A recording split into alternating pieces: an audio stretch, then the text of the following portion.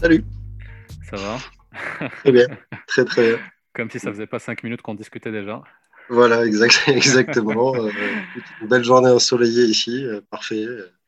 Ah, bah, c'est vraiment Tout cool. va très bien.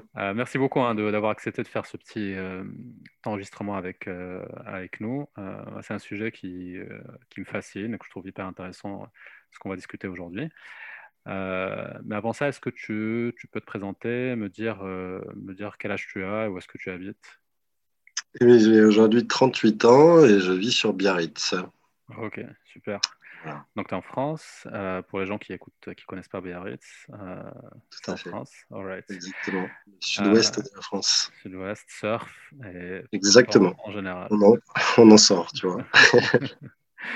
Et bah, tu sais, Julien, en fait, avant, quand j'étais en train de préparer du coup, avec Sonia le call, j'ai eu un petit problème de terminologie, en fait. Je ne savais pas exactement quel terme utiliser. Je pense que c'est peut-être quelque chose qui revient assez souvent, c'est qu'on ne sait pas si on parle de libertinage, si on parle de relations libres, est-ce que c'est la même chose, tu vois?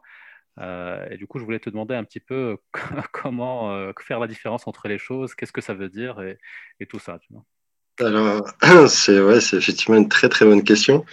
Après, je pense que finalement, chacun a un peu son point de vue et va s'identifier, je dirais, à tel ou tel mot. Mhm, Puisque effectivement, alors moi, si on doit parler libertinage, à mon sens, libertinage, c'est bien au-delà que simplement une personne seule, un homme seul ou une femme seule, qui veut avoir des petites rencontres coquines mhm, dans son côté. Ça, quelque part, on l'est un peu tous quand on est célibataire. Donc, se dire libertin à ce stade-là, pour moi, c'est un peu avancé.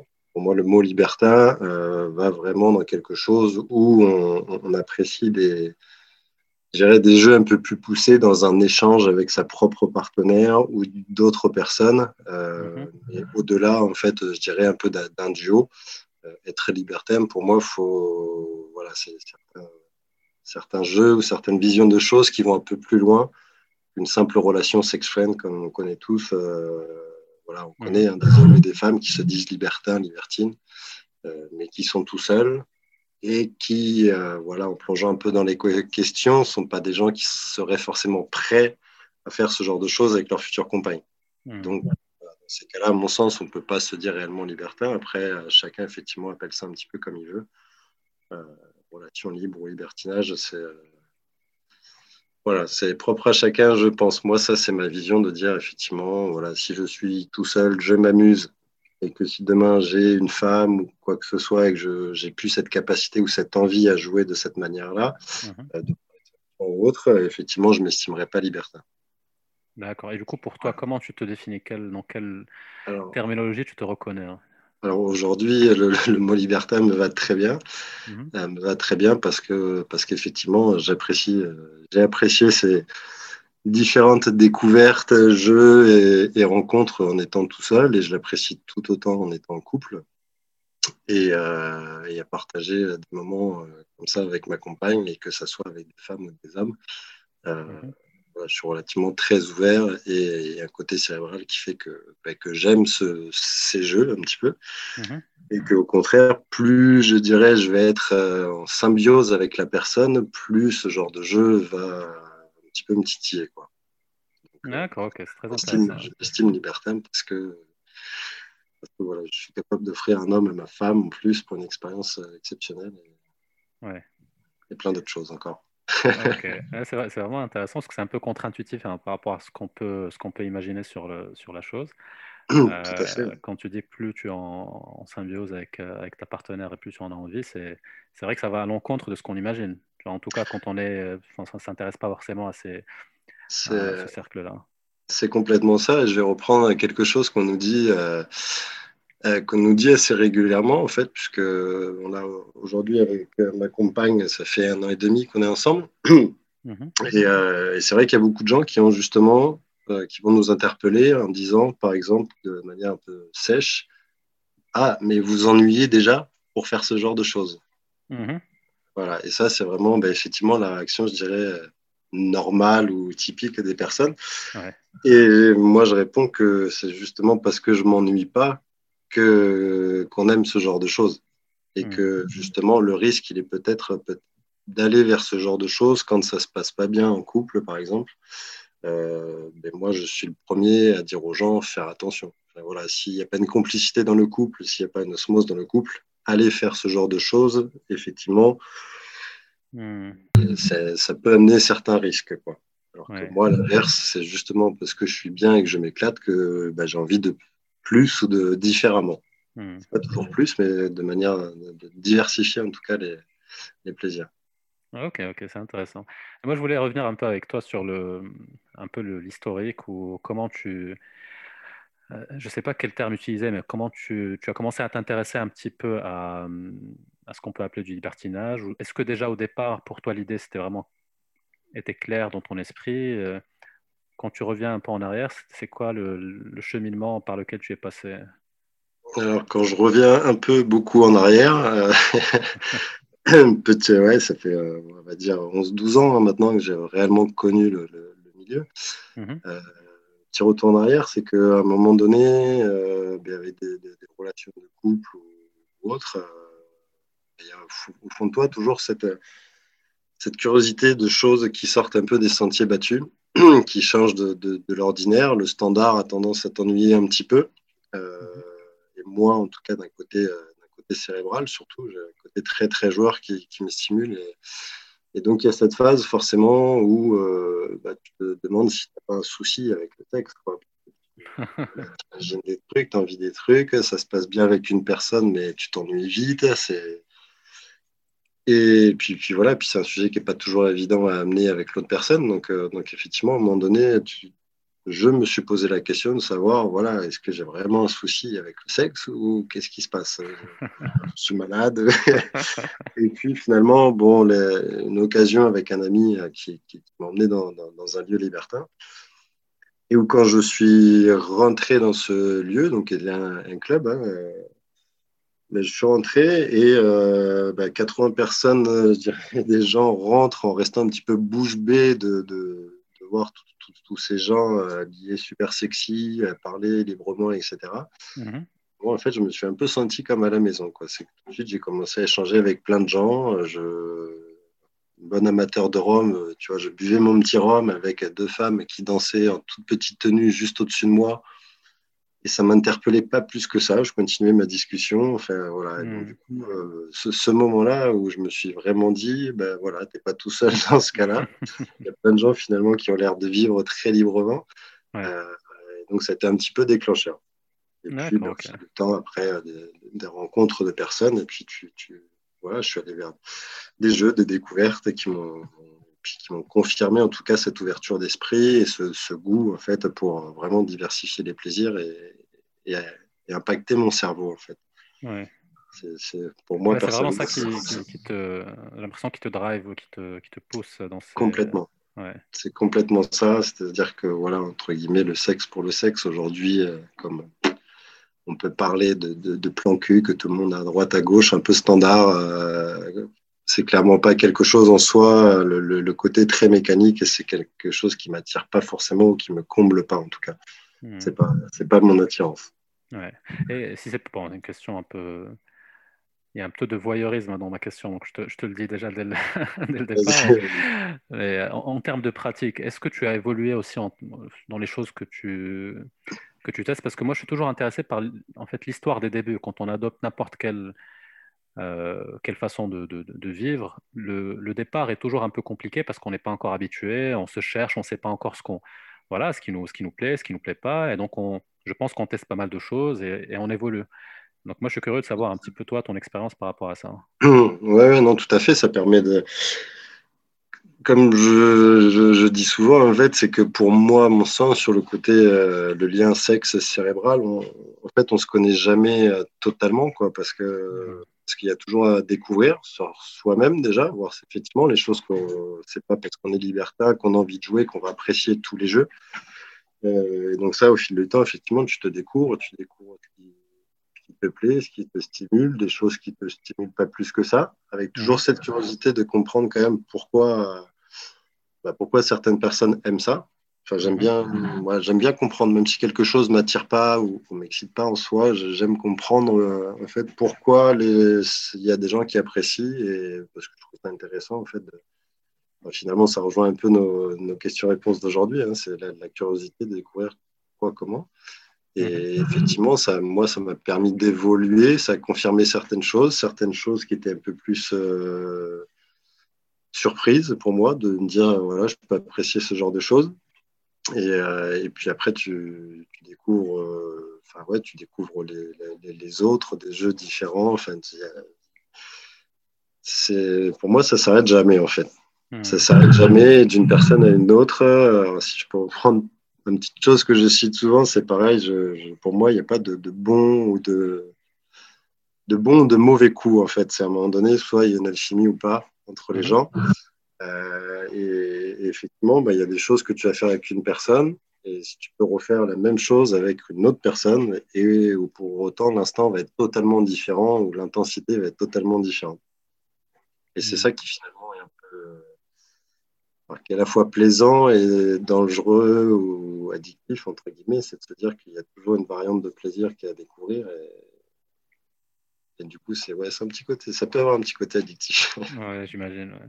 Et c'est quoi les choses, par exemple, là, tout à l'heure, tu disais sur toi que tu as découvert peut-être des choses que tu n'imaginais pas apprécier. Est-ce que tu peux me donner un exemple ou certaines choses? Euh, de- Alors, des choses que je pensais pas apprécier, pour être très honnête, il n'y en a pas beaucoup. Ça a été notamment une expérience ou deux sur des choses, des jeux un peu plus poussés, on va dire. Alors Mhm. après, je ne sais pas si tu as la curiosité et si on parle des jeux précisément. Non, sans entrer dans les détails, pour Ouais. schématiser en fait la situation qui, pour moi, malgré mon ouverture d'esprit, Mhm. m'a fait beaucoup sourire, me poser des questions, et en fait, qui était une requête d'une complice à l'époque, hein, ça fait quelques années, qui avait un fantasme en tête voilà, que d'être en tout cas à la maison, d'être attaché et de m'attendre attaché. Parce qu'elle savait que moi j'étais invité chez des amis, etc., si tu veux. Mhm. Et donc voilà, elle voulait être attachée et attendre que je fasse mon dîner, etc., chez mes amis et que je rentre. Et voilà,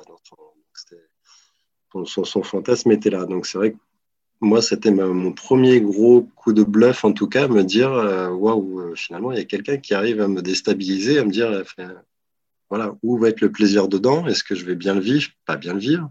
Parce que je Mhm. suis peut-être quelqu'un d'assez sympathique, donc laisser quelqu'un accroché chez moi, c'était un peu compliqué de l'imaginer. Ouais.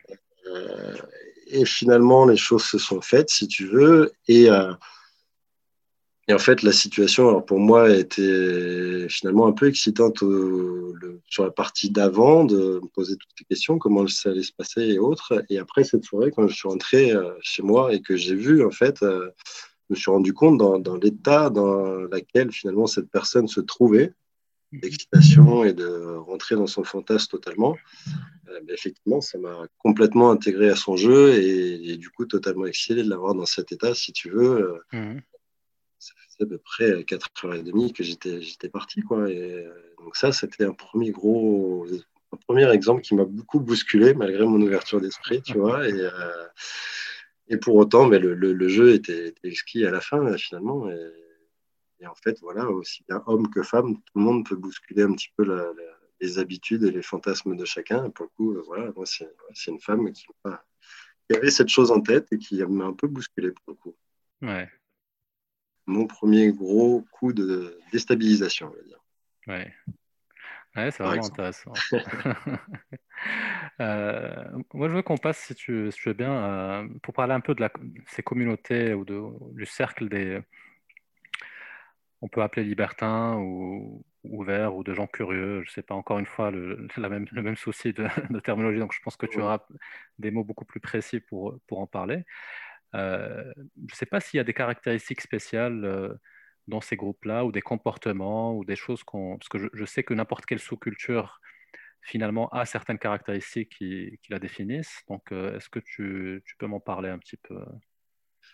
Alors, pour moi, moi, en tout cas, la partie que j'apprécie du libertinage, c'est que à la base, Pour moi, il y a rien qui définit en fait. C'est-à-dire il y a une différence, qu'elle parte physiquement, de statut social, d'envie ou de choses. En fait, ça rassemble un panel, un ensemble de gens qui sont tous les uns les autres totalement différents. Et Mhm. moi, perso, c'est quelque chose que j'apprécie. Je trouve ça chouette qu'à un moment donné, il y a des personnes qui ont absolument rien à voir et dont la vie, il n'y a rien dans la vie qui les aurait amenés à se croiser finalement et passent le temps d'une soirée, finalement une très très bonne soirée tous ensemble parce qu'ils l'ont décidé. Alors que sur le papier, si tu veux, il n'y a rien qui aurait engendré leur rencontre. Et pour moi, voilà, c'est un des côtés que je trouve sympathique Mhm. de pouvoir effectivement croiser, rencontrer des gens qui sont complètement différents et pour autant bien t'entendre avec eux et voilà, découvrir des choses intéressantes et des gens intéressants, mais voilà, tout statut, de tout milieu, de tout. Ça, c'est top. Ça, c'est Mhm. top. Après, comment dire, il y a un côté, dans le libertinage, il y a quelque chose, on dit, c'est des gens très ouverts. Moi, personnellement, là, c'est qu'un jugement personnel, là, sur le coup. Je trouve que finalement, avec le temps, il y a aussi beaucoup de gens qui ne sont pas si ouverts que ça, dans le sens où, oui, ils vont être ouverts sexuellement.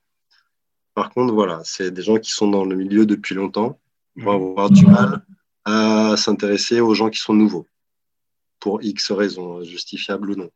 On rentre dans des codes vestimentaires qui sont de plus en plus présents. Mhm. Donc effectivement, il y a certains codes qui rentrent de plus en plus, qui moi personnellement, alors, je vais utiliser le mot du Sud-Ouest, mais qui me gave un peu, parce que moi personnellement, je suis pas comme ça. Voilà, si j'ai décidé de m'habiller ou de jouer un personnage, des fois ça m'éclate, je le fais, etc.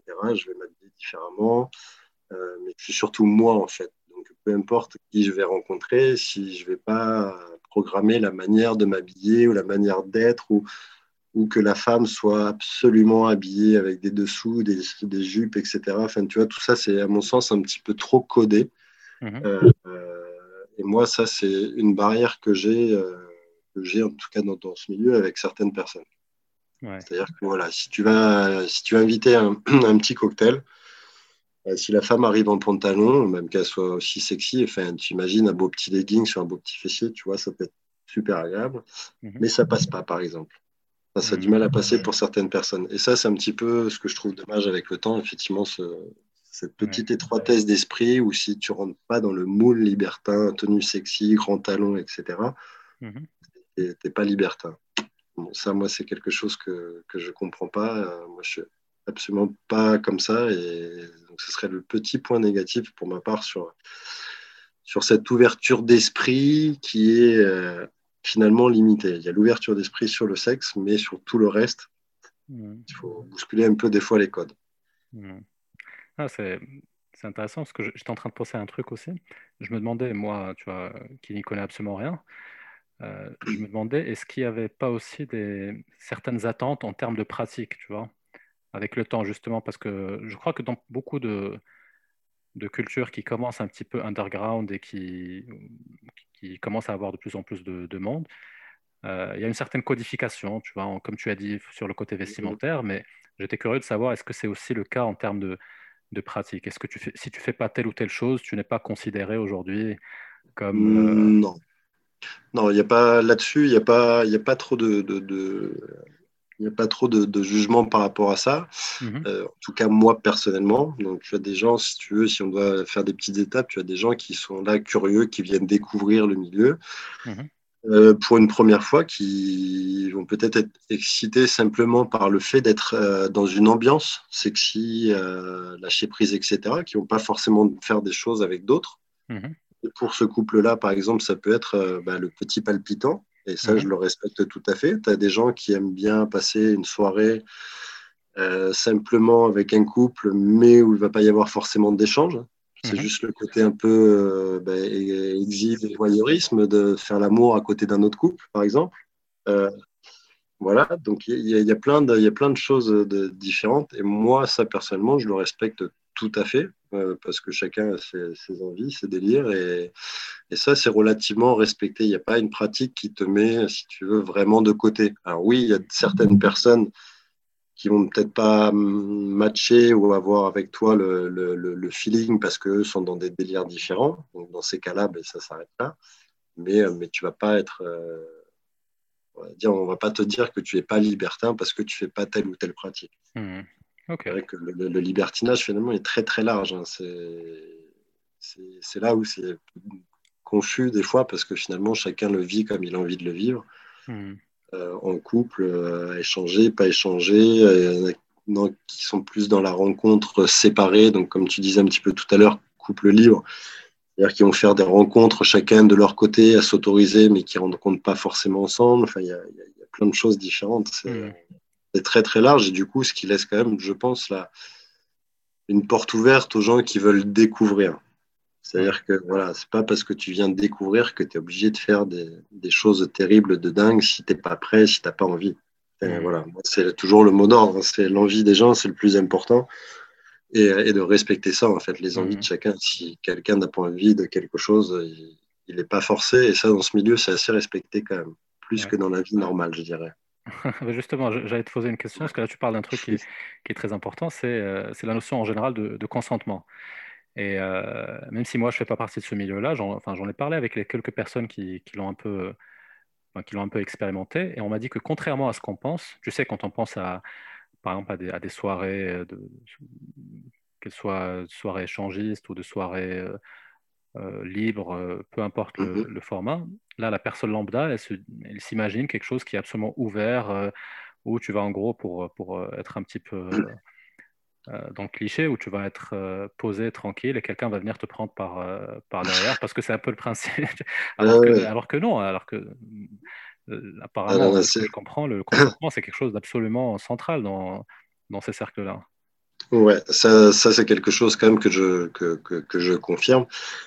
C'est qu'effectivement, si on va pour un couple qui veut découvrir un petit peu ou qui va dans un club une première fois, effectivement, aujourd'hui, à mon sens, il y a beaucoup plus de respect dans un club libertin, dans une Mhm. soirée libertine, que dans une boîte simple. Moi, le premier, j'ai toujours dit, il y a une époque où bon, je sortais beaucoup plus, etc., où je disais à mes amies filles, le jour où elles faisaient des soirées filles, mais voilà, les filles, allez en club. Les gens vont vous regarder, les gens vont venir vous parler, mais si c'est non, c'est non. Voilà, quand on voit le nombre de problèmes qu'il peut y avoir quand on est dans une boîte, une discothèque normale, et je l'admets avec toute cette jante masculine qui n'est pas toujours hyper correcte et pas, surtout pas avec le tact et la manière, Mhm. effectivement, club libertin, ça ne se retrouve pas. C'est-à-dire que s'il y a un non, c'est un non et c'est point barre. Voilà, effectivement, il y a les gens qui ont cette crainte de se dire si on y va, on est obligé de faire des choses et si on n'a pas envie, comment ça se passe? Eh bien, justement, foncez et si vous n'avez pas envie, il suffit d'un non et il n'y a pas d'obligation de rien du tout. Et ça, c'est relativement quand même bien respecté dans le milieu libertin. Alors attention, je ne parle pas de sites de rencontres, hein. Mhm. C'est encore différent. Effectivement, si on va sur un site libertin, c'est des sites qui sont finalement ouverts à tout le monde. Donc on sait qu'il y a, voilà, il y a De filtre, ouais. une proportion de personnes qui vont pas être forcément agréables, ou un petit peu ou sans tact ou vulgaire ou tout ce que tu veux. Ça, c'est l'ouverture du net. Donc là, je parle bien vraiment voilà, sur le côté club libertin ou soirée libertine. Mhm. Moi, ça m'est arrivé de proposer à des amis, je savais qu'ils allaient rien faire, ils étaient juste curieux de venir. Ils m'ont accompagné à une soirée et ils ont passé une très très bonne soirée à discuter avec les gens parce que quelque part ça reste festif. Donc moi-même, il y a des soirées où je suis allé où finalement j'ai absolument rien fait parce que j'ai passé mon temps à discuter, à rire avec des gens, des potes et puis je suis rentré chez moi et il s'est rien passé. Mais c'est l'ambiance en fait de tout ça qui est super de se dire bon voilà les femmes peuvent s'habiller comme elles veulent, il y aura aucun jugement que tu sois petite, grande, fine, plus de forme ou autre, il n'y a pas ce jugement-là. Chacun peut vivre son moment à fond avec la tenue dont elle a envie et ça c'est top. Ouais. Ah, c'est Ouais. intéressant parce que justement, j'ai une amie qui a fait une soirée complète, enfin une fois par hasard ici à Paris. Et elle m'a dit, contrairement à ce qu'on pense, en fait, les gens entre eux, ils parlent de tout sauf de sexe, hein. Euh, Souvent, souvent.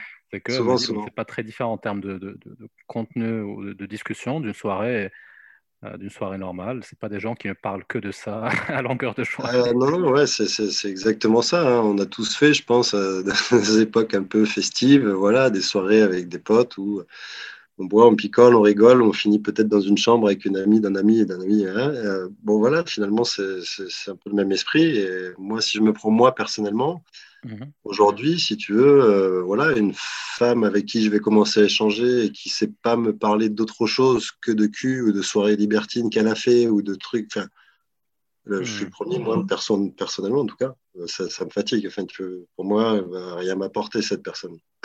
C'est, Mhm. voilà, ok, bon, tu aimes le sexe, tu as fait plein de trucs, tu vas à plein de soirées, c'est super.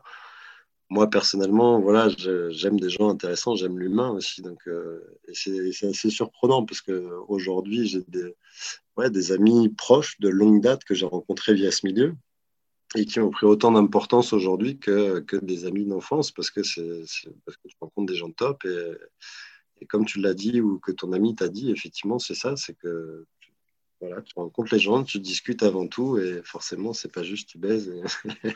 Ouais, Donc non, c'est vraiment très surprenant, ouais. positivement parlant. Et là, aujourd'hui, tu es en couple. Exactement.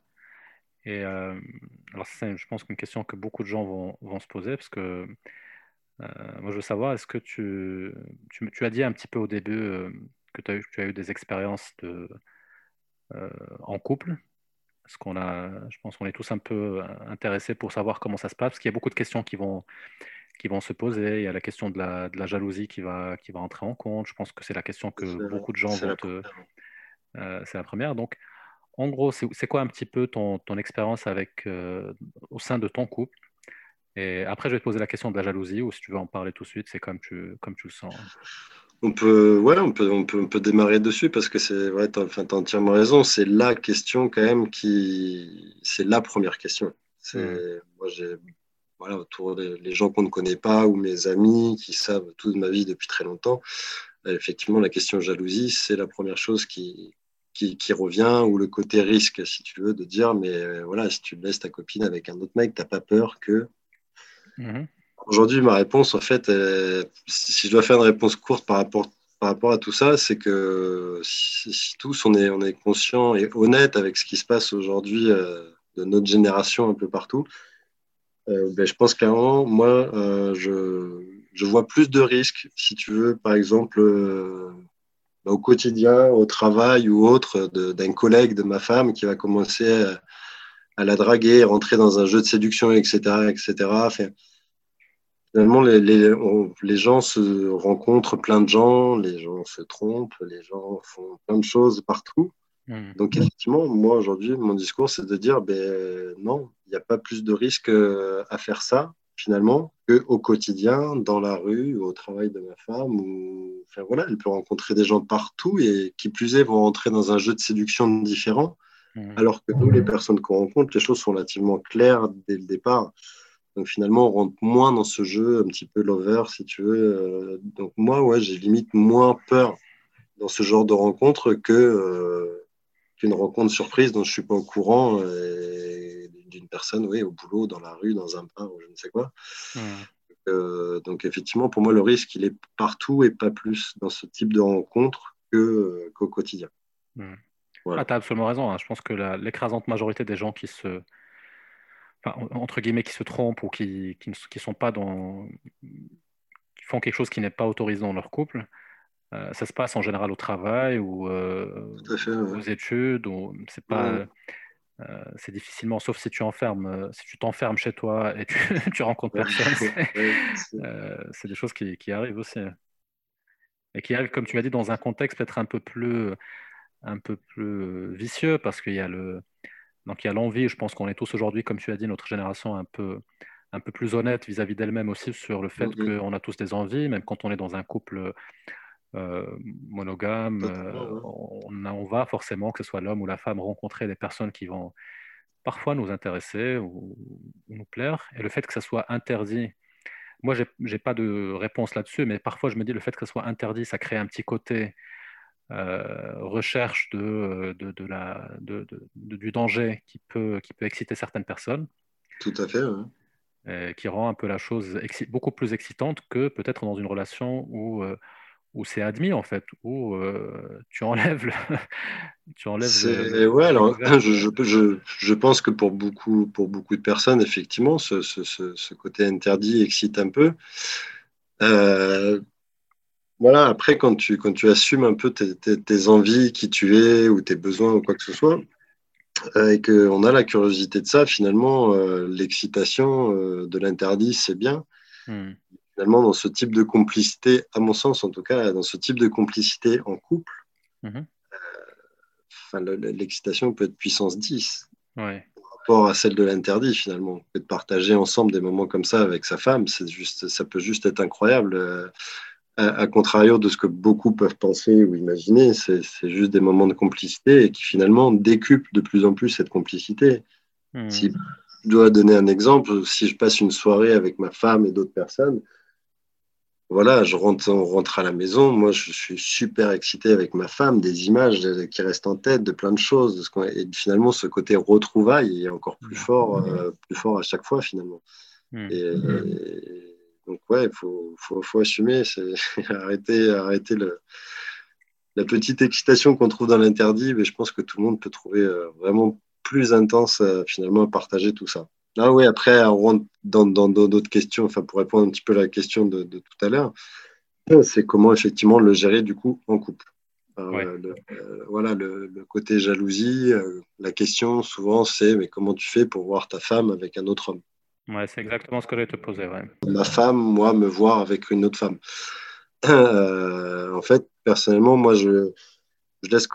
Enfin, j'ai plus cette image de il y a un homme qui baise ma femme. Voilà, Hmm. c'est pas ça du tout l'image. C'est que moi, je vois ma femme en fait qui simplement prend plaisir Mhm. me regarde avec des yeux qui veulent dire 50 millions de messages intenses qu'on peut avoir parce qu'on est complice. Et ça, pour moi, ça vaut tout l'or du monde que de voir ta femme dans cet état-là, te regarder avec des yeux de love et en pleine excitation, à prendre plaisir. Moi, c'est ça qui me plaît. Il y a un côté finalement fierté aussi de dire bah, finalement, voilà, ma femme, plutôt que d'être jaloux de l'homme, Mhm. et c'est un peu la fierté de dire voilà, ce que le plaisir que ma femme donne à quelqu'un. Mhm. Parce que dans cet échange-là, finalement, avec un autre homme, c'est quand même ma femme qui maîtrise le sujet et pas l'homme. Mhm. Donc, c'est elle Mhm. qui décide de tout, Ouais. finalement. Et ouais, moi, c'est cet ensemble de tout ça qui me plaît ouais, de voir le plaisir de ma femme. Et quand moi, je suis avec une autre femme, pour elle, c'est la même chose. Mhm. Et même pour dire, si je suis avec une autre femme, ouais, ce qui va m'exciter le plus n'est pas forcément l'autre femme en soi, mais la manière dont va me regarder ma femme à moi et cet échange qu'on va avoir à tous les deux finalement dans le jeu. Mhm. Euh, c'est ça en fait. C'est pour ça que cette complicité, elle est importante. Ouais. Cette complicité, les regards dans le couple, peu importe la situation, c'est ce qui va vraiment donner le bonus dans ce type de rencontre et mettre de côté complètement le côté sexe de ma femme avec un autre homme. Mhm. Cette image-là, enfin, c'est quelque chose qui me passe pas du tout en tête. J'ai jamais de jalousie par rapport à ça. Et ça a toujours été comme ça ou au début c'était un peu plus compliqué? J'ai toujours été assez rapidement très ouvert. Non, ouais, je pense que tu l'as ou tu l'as pas. Après tout le monde hein, tout le monde peut pas le vivre de cette manière-là. Euh, Par contre, effectivement, tant qu'on n'est pas allé vers la découverte, pour moi, c'est difficile de le comprendre. Ouais, Et je pense c'est qu'au sûr, ouais. quotidien, tous les jours, les gens qui nous écouteront vont se dire, voilà, comme on nous dit souvent, et ce qui est tout à fait normal et justifiable, c'est de dire, ah, moi, je pourrais pas. Mhm. Et malheureusement, on aura beau expliquer, tant qu'on va pas un petit peu plus dans la découverte, bah, c'est Mhm. vrai qu'on ne comprend pas ce côté cérébral de la chose. On oublie le côté corps, ma femme, un autre homme. Là, Mhm. en fait, c'est nos deux cerveaux qui sont connectés et qui nous emmènent dans un truc de dingue. Ouais. Et tu te Et ça, rappelles de la c'est première fois que tu as essayé avec une personne avec qui tu étais en couple? Euh, ouais. tu te rappelles comment ça s'est passé? Est-ce que... Je me rappelle comment ça s'est passé. Je vais être assez direct. C'est ce qui pour moi a été finalement assez parlant. Donc, Ouais. la première fois que j'ai fait ça en couple avec un autre couple, Mhm. bon, c'est un très joli couple, hein, et donc moi j'étais avec la femme et, ma compagne était donc avec l'homme, mais on était tous assez rapprochés. Mhm. Et en fait, à un moment donné, assez rapidement, j'ai vu le regard de ma compagne qui prenait plaisir, mais qui me regardait avec des yeux de diable qui m'excitaient totalement. Donc, je Mhm. regardais même plus cette fille avec qui j'étais finalement. Et cette personne-là, rentrée dans le jeu, si tu veux, m'a sorti une phrase et j'ai jamais joué aussi vite de ma vie. Mhm. Si je dois parler clairement, ma femme m'a regardé et m'a dit, vas-y, baise-la bébé. Voilà, tu vois, c'est pour te donner l'exemple de complicité. Et en fait, je suis parti direct. Il y Ouais. aurait pu y avoir n'importe qui. J'aurais pu être en train de faire en sexe avec n'importe qui. Là, juste son regard et qu'elle me lâche ces mots-là, en fait, en complicité, la regardant dans les yeux, moi, c'est ce qui m'a fait partir de suite. Mhm. Voilà, c'est un truc. Ouais. Donc, la première fois, ouais, c'était assez très complice, du coup, assez rapide, parce que et je m'attendais pas finalement à ce que ouais, ça me retourne le cerveau comme ça. Mhm. Donc, c'était génial. Et est-ce que tu as eu, alors là, le truc un peu moins génial, est-ce que tu as eu des mauvaises expériences ou pas nécessairement dramatiques, mais des cas où ça s'est pas nécessairement passé comme prévu, avec peut-être des couples qui sont jaloux, d'autres personnes qui... Ouais, bah, malheureusement, oui, ça arrive. Alors après, moi, personnellement, j'ai jamais eu de gros, comme tu dis, de gros problèmes.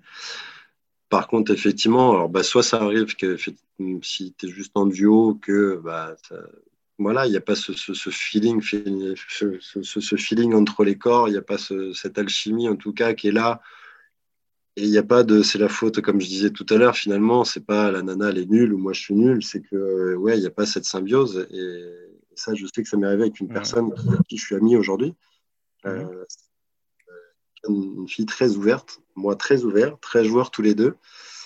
Et trois fois, si tu veux, on a essayé de coucher ensemble et de faire des choses, mais ouais, il y a un truc qui ça passait pas, quoi. On n'était pas Ouais. du tout. Et jusqu'à la dernière fois, tu te relèves et tu rigoles et tu dis mais il faut qu'on arrête. Et ouais, et aujourd'hui c'est une très très bonne amie, mais on n'a pas eu voilà, il n'y avait pas cette alchimie, on n'était pas fait pour faire le sexe ensemble, quoi. Mhm. C'est et sinon, oui, ça m'est arrivé avec un ou deux couples. Mhm. Donc malheureusement, peut-être des gens qui n'étaient pas si complices que ça entre eux, et peut-être plus une envie de l'un que de l'autre. Mhm. Puis entre autres, voilà, des hommes qui s'assumaient pas forcément. Alors c'est sans aucune prétention physique, mais on était effectivement différents physiquement parlant avec le mari du couple. Et effectivement, je me suis senti très très très regardé de la tête aux pieds pendant une heure. Et jusqu'à temps que je décide de partir parce que vraiment c'était malaisant. Enfin, j'étais vraiment très mal à l'aise de la manière dont ce mari me regardait. Mhm. Et voilà, ça peut arriver. Après, moi personnellement, il ne m'est pas arrivé de choses très graves ou très problématiques, entre guillemets, mis à part que finalement, bon, bah, tu passes un petit côté virtuel, si tu veux, tu arrives dans le réel pour rencontrer ces gens. Et bon, bah, le match n'est pas confirmé, on va dire, mais Bah, comme, c'est, comme partout en fait, hein. voilà, c'est ça. Bah, dès que tu fais un petit passage virtuel et le réel, c'est Ouais. vrai qu'il y a toujours un écart, Ouais. donc il peut Et être t'as pas eu négatif. d'expérience de jalousie, par exemple, avec un autre couple pendant que vous étiez pas en train de faire l'amour tous ensemble, je sais pas, une remarque ou... Non, ça, moi personnellement, j'ai pas trop eu. J'ai pas Ok. trop eu, mis à part que vraiment ce que je te disais, c'est-à-dire qu'il y a un des deux qui se met à l'écart Mhm. et qui te regarde. Et ça, ouais, Tu te c'était sens pas. pas... Bah, tu ouais, te tu sens te pas sens pas très à bien. l'aise hein, quand Mhm. voilà, toi, t'es censé venir sur ce schéma-là. J'étais censé venir faire un super trio, donner plaisir à madame, etc. Faire un trio complice. Et finalement, quand tu as l'homme qui se retire un peu de tout ça, qui te regarde, mais pas de manière, il te regarde pas parce que ça t'excite, parce que ça l'excite, il te Ouais. regarde de manière très malaisante. Et puis en discutant après avec lui, finalement, c'est quelqu'un qui avait du mal à assumer bah, comment il était ou notre différence, si tu veux, de physique. Et Mhm. donc voilà, effectivement, c'était pas très agréable. Ouais. Non, oui, j'ai des amis puis qui il est arrivé des choses Ah, ah, comme quoi? un peu plus gênantes. Après, bon, malheureusement, mais c'est toujours un petit peu ça, c'est toujours Ça a souvent été en lien, passage via les sites libertins, si tu veux, et la réalité. Hmm. Voilà, où les gens, finalement, bah, ont quand même du mal, malgré tout, à s'assumer, si tu veux. Et donc, voilà, j'ai des amis femmes, malheureusement, voilà, qui sont arrivées face à des gens qui n'étaient absolument pas les gens qu'elles avaient vus en photo ou quoi que ce soit. Donc ça, c'est vrai que c'est...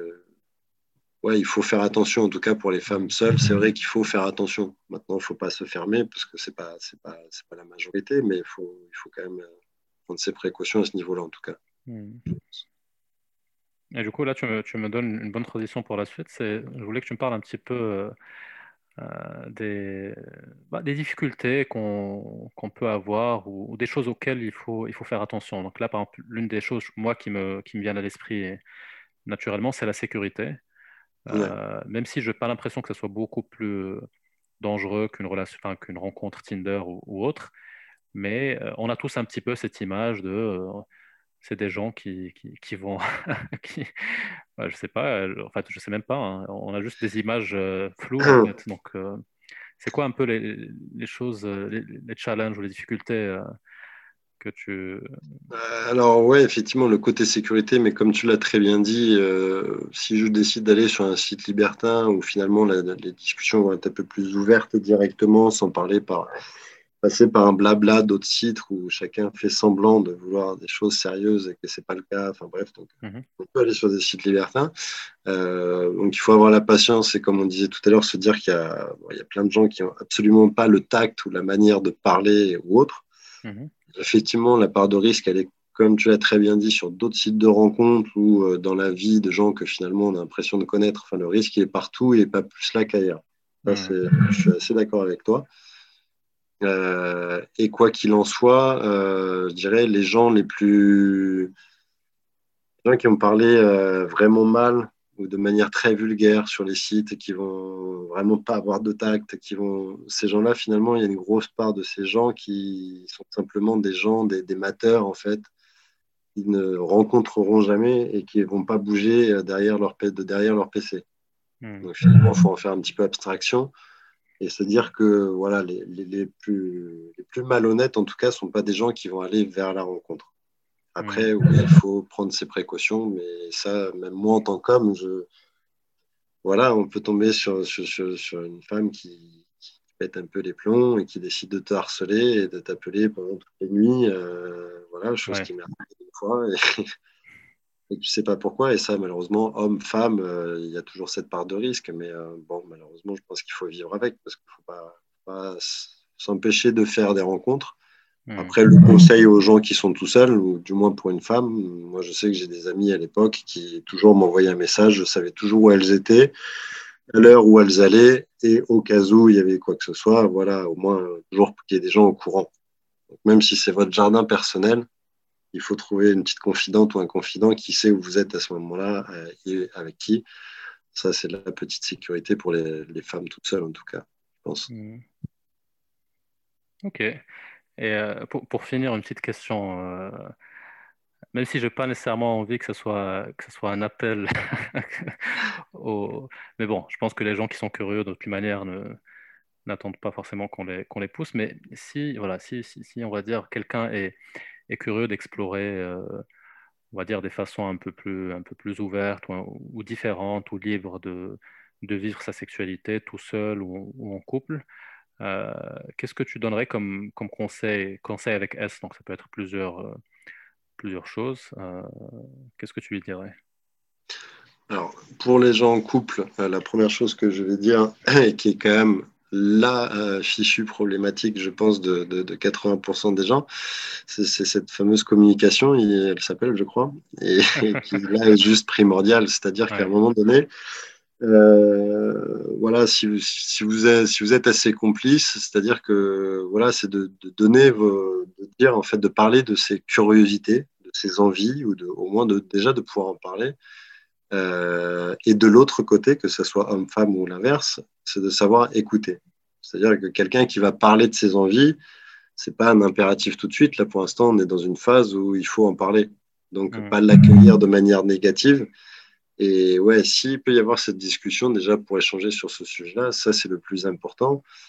Et après, quel conseil je dirais, c'est d'écouter des bons podcasts ou des gens qui ont de l'expérience en tout cas dedans, puisque c'est vrai qu'il y a beaucoup de gens, si tu poses la question à beaucoup de libertins, il y en a plein qui vont te dire qu'il y a 4 ans, 5 ans, 10 ans, étaient à 10 000 lieues de s'imaginer pouvoir faire ça. Ouais. Finalement, c'est la réponse de beaucoup. Donc, c'est-à-dire qu'à un moment donné, il suffit juste de passer un cap et de se renseigner auprès de gens qui connaissent. Pourquoi pas aller voilà, dans un club ou autre pour voir un petit peu voilà, l'ambiance et voir que les gens ne sont pas agressifs. C'est pas comme on pourrait croire, voilà, où tout le monde baise avec tout le monde et c'est du grand n'importe quoi. Hein. Moi, voilà, je suis très sélectif. Je fais le choix de avec qui je vais, où on va, en tout cas. J'ai aucun impératif. On ne m'impose pas de faire des choses avec des gens dont j'ai pas envie. Et oui, si à la curiosité, il faut y aller, en fait. Faut passer ce petit cap pour aller discuter avec des gens et rencontrer des gens qui n'engagent à rien et pour découvrir un petit peu comment chacun est rentré dans le milieu et finalement voir que ces risques, toute la discussion qu'on a depuis le début, hein, finalement, les risques, il y en a pas tant que ça. Mais voilà, si les couples sont complices, il faut pousser la découverte, ouais, je Mhm. pense. Et il y a aussi un truc important que tu as dit tout à l'heure pour les couples, c'est que, et je crois que tu as absolument raison, c'est que ça ne doit pas être une excuse euh, ou une espèce de solution de dépannage quand le couple va mal. Ouais, totalement. Alors par contre, si c'est, en tout cas, alors, j'ai des amis, si tu veux, en couple, où ça leur a redonné un petit peu une flamme. Mais par contre, ça se passait pas mal chez eux. Mhm. C'est là où il faut faire les nuances.